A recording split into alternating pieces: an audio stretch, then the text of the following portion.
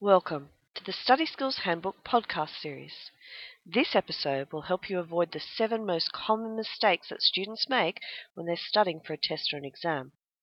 Unfortunately, I see students making these over and over again, yet they're very easy to avoid once you know what to be careful of. So here we go. How many of these mistakes do you make? Number 1. Not making study notes on a regular basis. Instead, waiting till just before the exam. Number 2, not finishing the study notes early enough, so then there's not enough time to actually learn them properly or to do practice.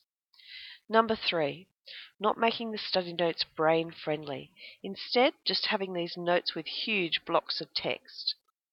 Number 4, not testing yourself to see if you know the content or not, just reading your notes over and over. Number 5, not using a wide range of study techniques, being lazy, just using the same old techniques regardless of whether they're working for you or not. Number 6, not doing practice for exams under exam conditions. So that means time limits, not looking at notes or answers. And number 7, not doing enough questions from a wide enough range of sources.